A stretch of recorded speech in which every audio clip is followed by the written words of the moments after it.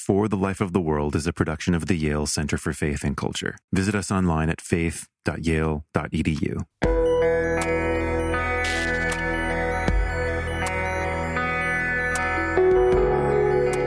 These monuments are part of reasserting a story of white supremacy and saying this is a white man's country, and we're going to put up a concrete or granite or stone statue and monument to remind you all the time that this is who this nation really belongs to.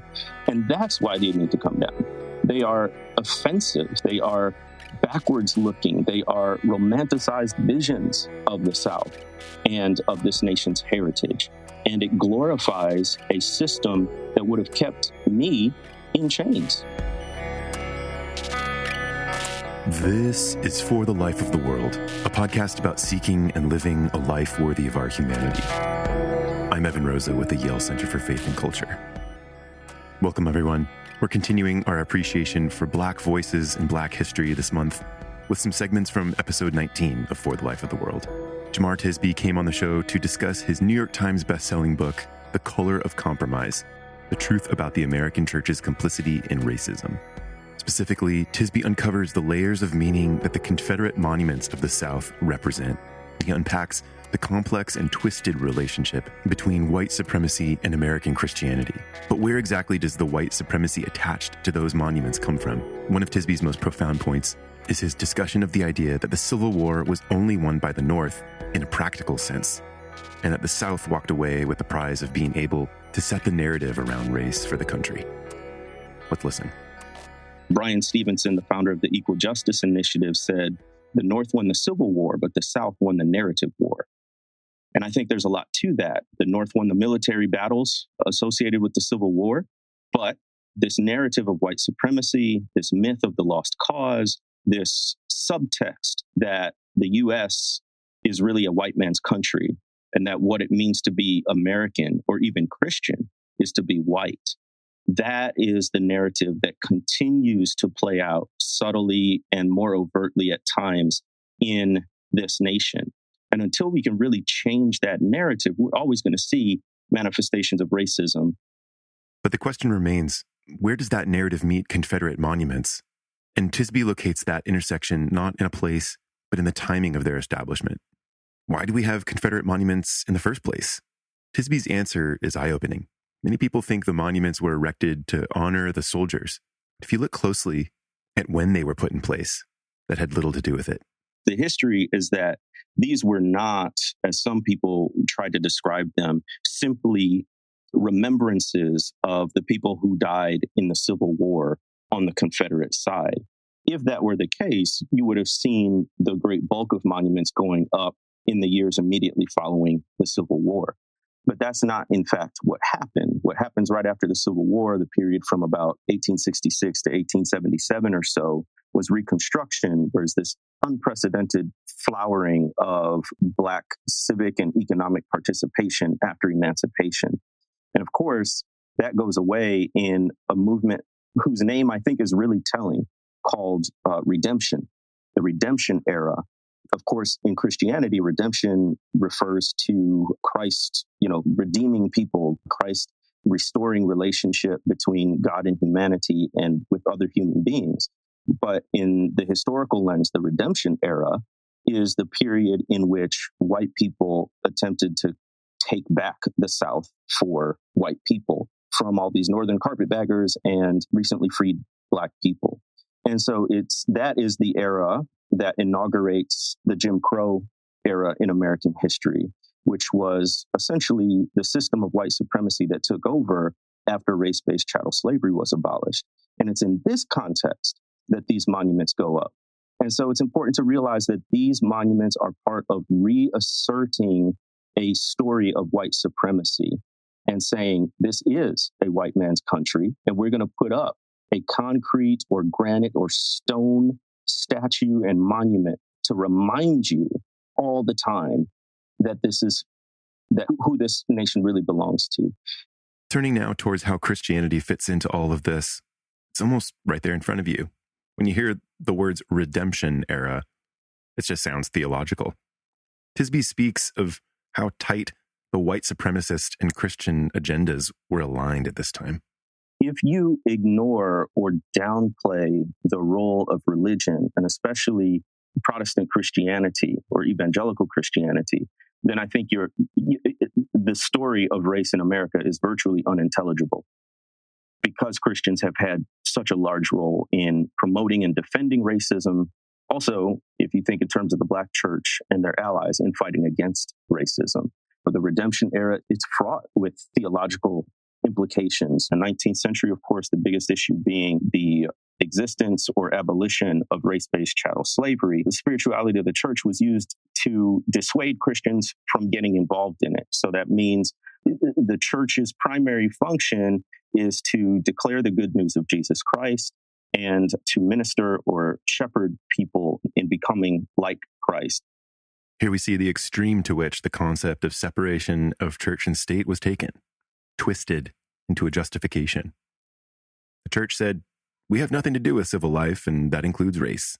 This is just one of the many cases in which the church has taken advantage of the fact that it is, in fact, a legal and separate entity from the state. Tisby cites a specific example that really illuminates how cold and calculating this interpretation of separation of church and state can be. You can see this with Baptists in the 1790s.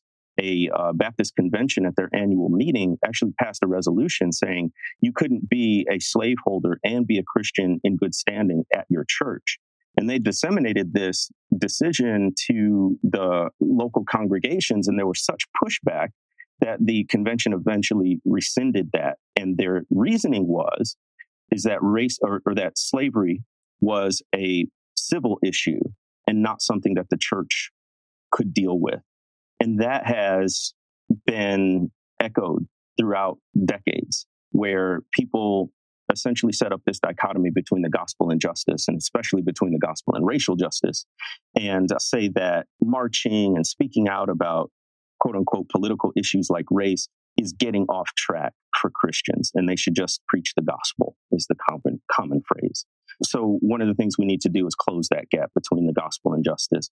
And then we all know this, but we can use the Bible just about any way we want to justify our beliefs by hypocritically or selectively citing cherry-picking passages to support our viewpoints, which is precisely what happened as theologians and Christians argued that the proper place of Black people was enslavement, or the proper place Black people was segregated. That plays itself out in the Bible where it says you can't serve two masters. You'll either love the one and despise the other, and you can't serve God and money. That's exactly what many Christians were trying to do, is serve God in name by labeling themselves Christians, but also serve their bottom line through slave trading, slave holding, and benefiting off of a racialized capitalist system. It's easy to point out the flaws of this era and say we're nothing like those people that lived way back then. But what about the basic human instinct to desire to honor a hero? We're always looking for a hero to save the day. It's wrapped deeply into human psychology at a mythic cultural level. Looking for a messiah, a king, a superhero, a political strongman maybe, an advocate. We still do it. And more often than not, it leads to further harm, further injustice. During the conversation, Ryan McAnally Lynn spoke to this instinct to prop up a hero. And Tisby responds. It's pretty rare that historical figures fit neatly into the category of hero. That's right. That's true. I think America is starting to wrestle with how true that is of Washington and Jefferson, even somebody like Abraham Lincoln.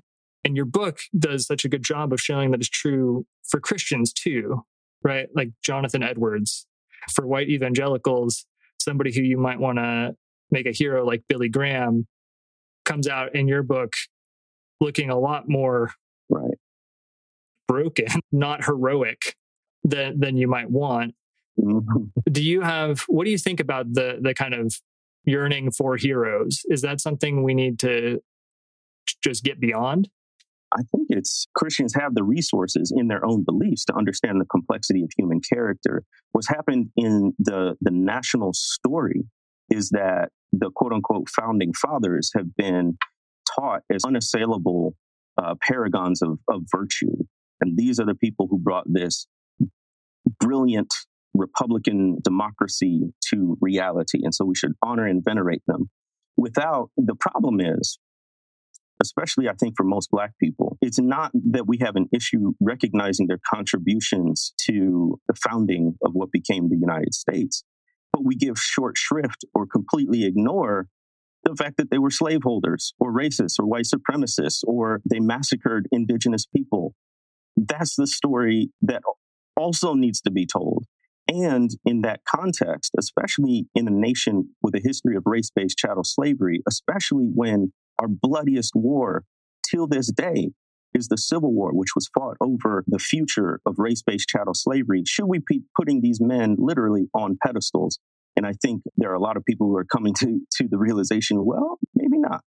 Can we highlight the stories of the people who actually lived up to the American ideals, not the people who put it on paper, but then went home to enslaved people who they owned as property, but the people who actually called America to account and called America to live up to its noble ideas of freedom and liberty and equality for all.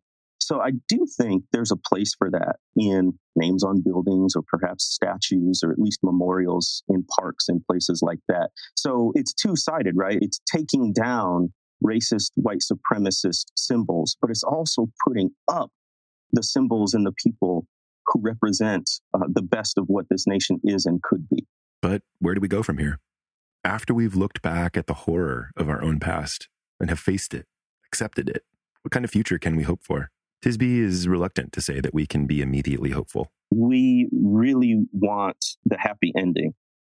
We really want the triumphal narrative of, yes, we were once racist. Yes, we were once segregated. Yes, white supremacy was once a problem, but look how we've overcome. And look at these amazing people. And that is our story. Without then grappling with the incredible opposition they faced. When Martin Luther King Jr. was killed, majority of people disapproved of him and his activism, according to polls. And so where do we grapple with that? That's where I think we need new national rituals, new cultural models. I think it's an exciting and fascinating project for individual churches, especially if they've been around for a while, since the 1950s or 60s, or some historic churches that have been around since the 19th century, to really do a deep dive into your congregation's history and compare notes from elder meetings or trustee meetings with newspaper events that were going on at the time. And confession takes the form not simply of a public, we did this, but making it public. The act of making it public, I think, is part of confession. Closely tied to confession is this idea of repentance. So you are intentionally distancing yourself from those ideologies and actions that are racist and white supremacist in nature. But as we all know, repentance means turning away from something, but it also means turning towards something different. And so that's where the sort of future-looking impact comes. And we really need to, I think, theologically unpack the idea of repair.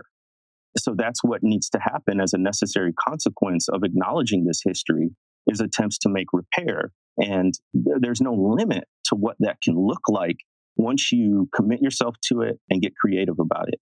This idea of creative repair is exciting because it can take so many forms.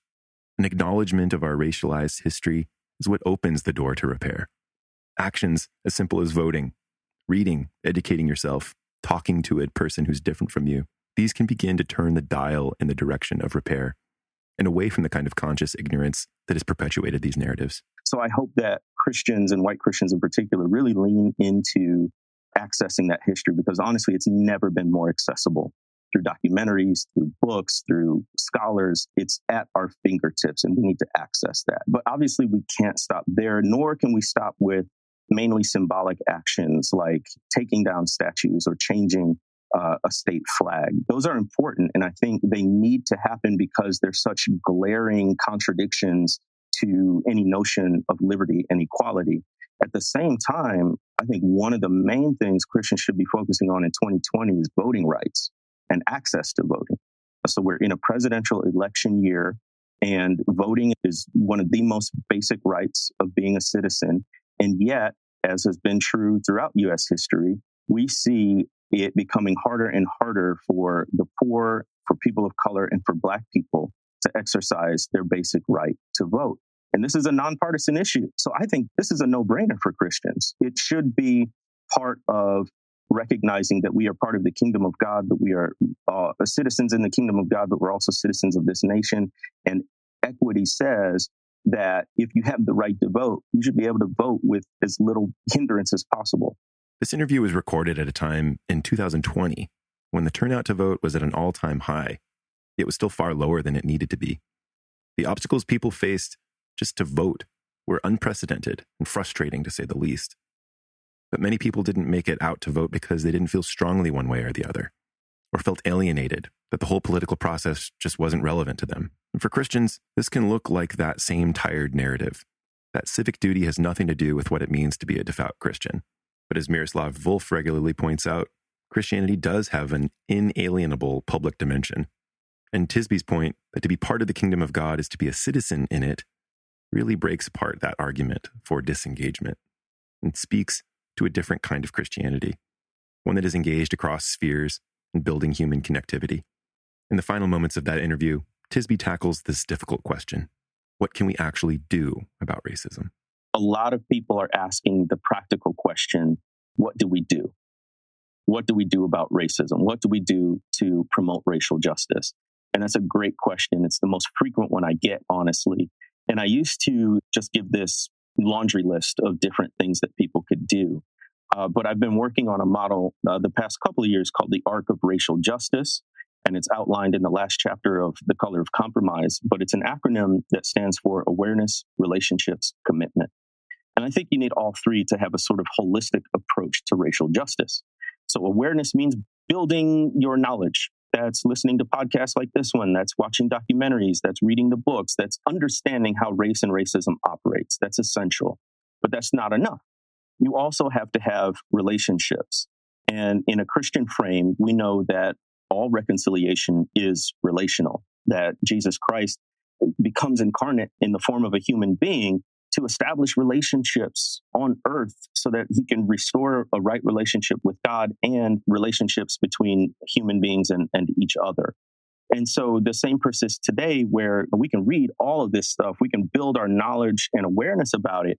But unless there's a human face to it, unless we understand with empathy and solidarity the suffering that racism and white supremacy cause, we're probably not going to be in it for the long haul or be willing to make the sacrifices necessary for true change.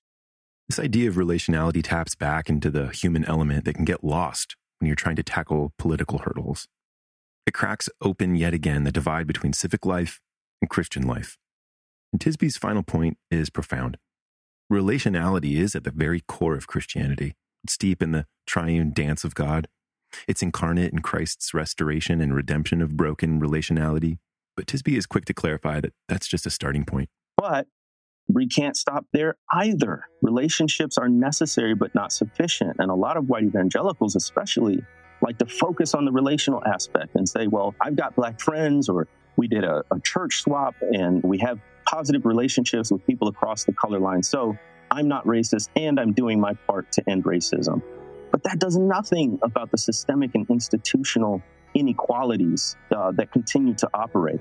And so commitment gets at the idea that we need to fight against racist policies that perpetuate and deepen racial inequality, even in the absence of some particular individual with malice in their heart to work against Black people and people of color. So we need to vote for new district attorneys. We need to work for voting rights. We need to change institutional policies. We need to make sure the board of trustees or the board of directors are representative. All of those things go into the commitment aspect of racial justice. And by keeping awareness, relationships, commitment in conversation, I think we can have a more robust approach to racial justice.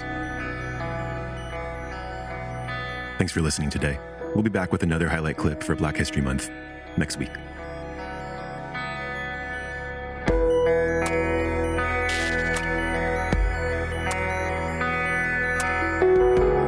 For the Life of the World is a production of the Yale Center for Faith and Culture at Yale Divinity School.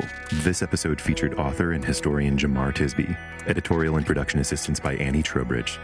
I'm Evan Rosa, and I edit and produce the show. For more information, visit us online at faith.yale.edu. New episodes drop every Saturday, sometimes midweek. If you're new to the show, welcome, friend. Hit subscribe in your favorite podcast listening app, and we'd love your feedback. Ratings and reviews in Apple Podcasts are particularly helpful, but we're just as happy to hear from you by email at faith@yale.edu. We read each comment and do our best to respond and improve the show, bringing you the people and topics that you want to hear. And if you're a regular listener, it's a huge honor that you stick with us from week to week. So I'll ask you to step up and join us. Help us share the show. Behind those 3 dots in your podcast app, there's an option to share this episode by text or email or social media. If you took a brief moment to send your favorite episode to a friend or share with the world, not only would you be supporting the show, you'd be sparking up a great conversation around stuff that matters with people that matter. Thanks for listening today, friends. We'll be back with more this coming week.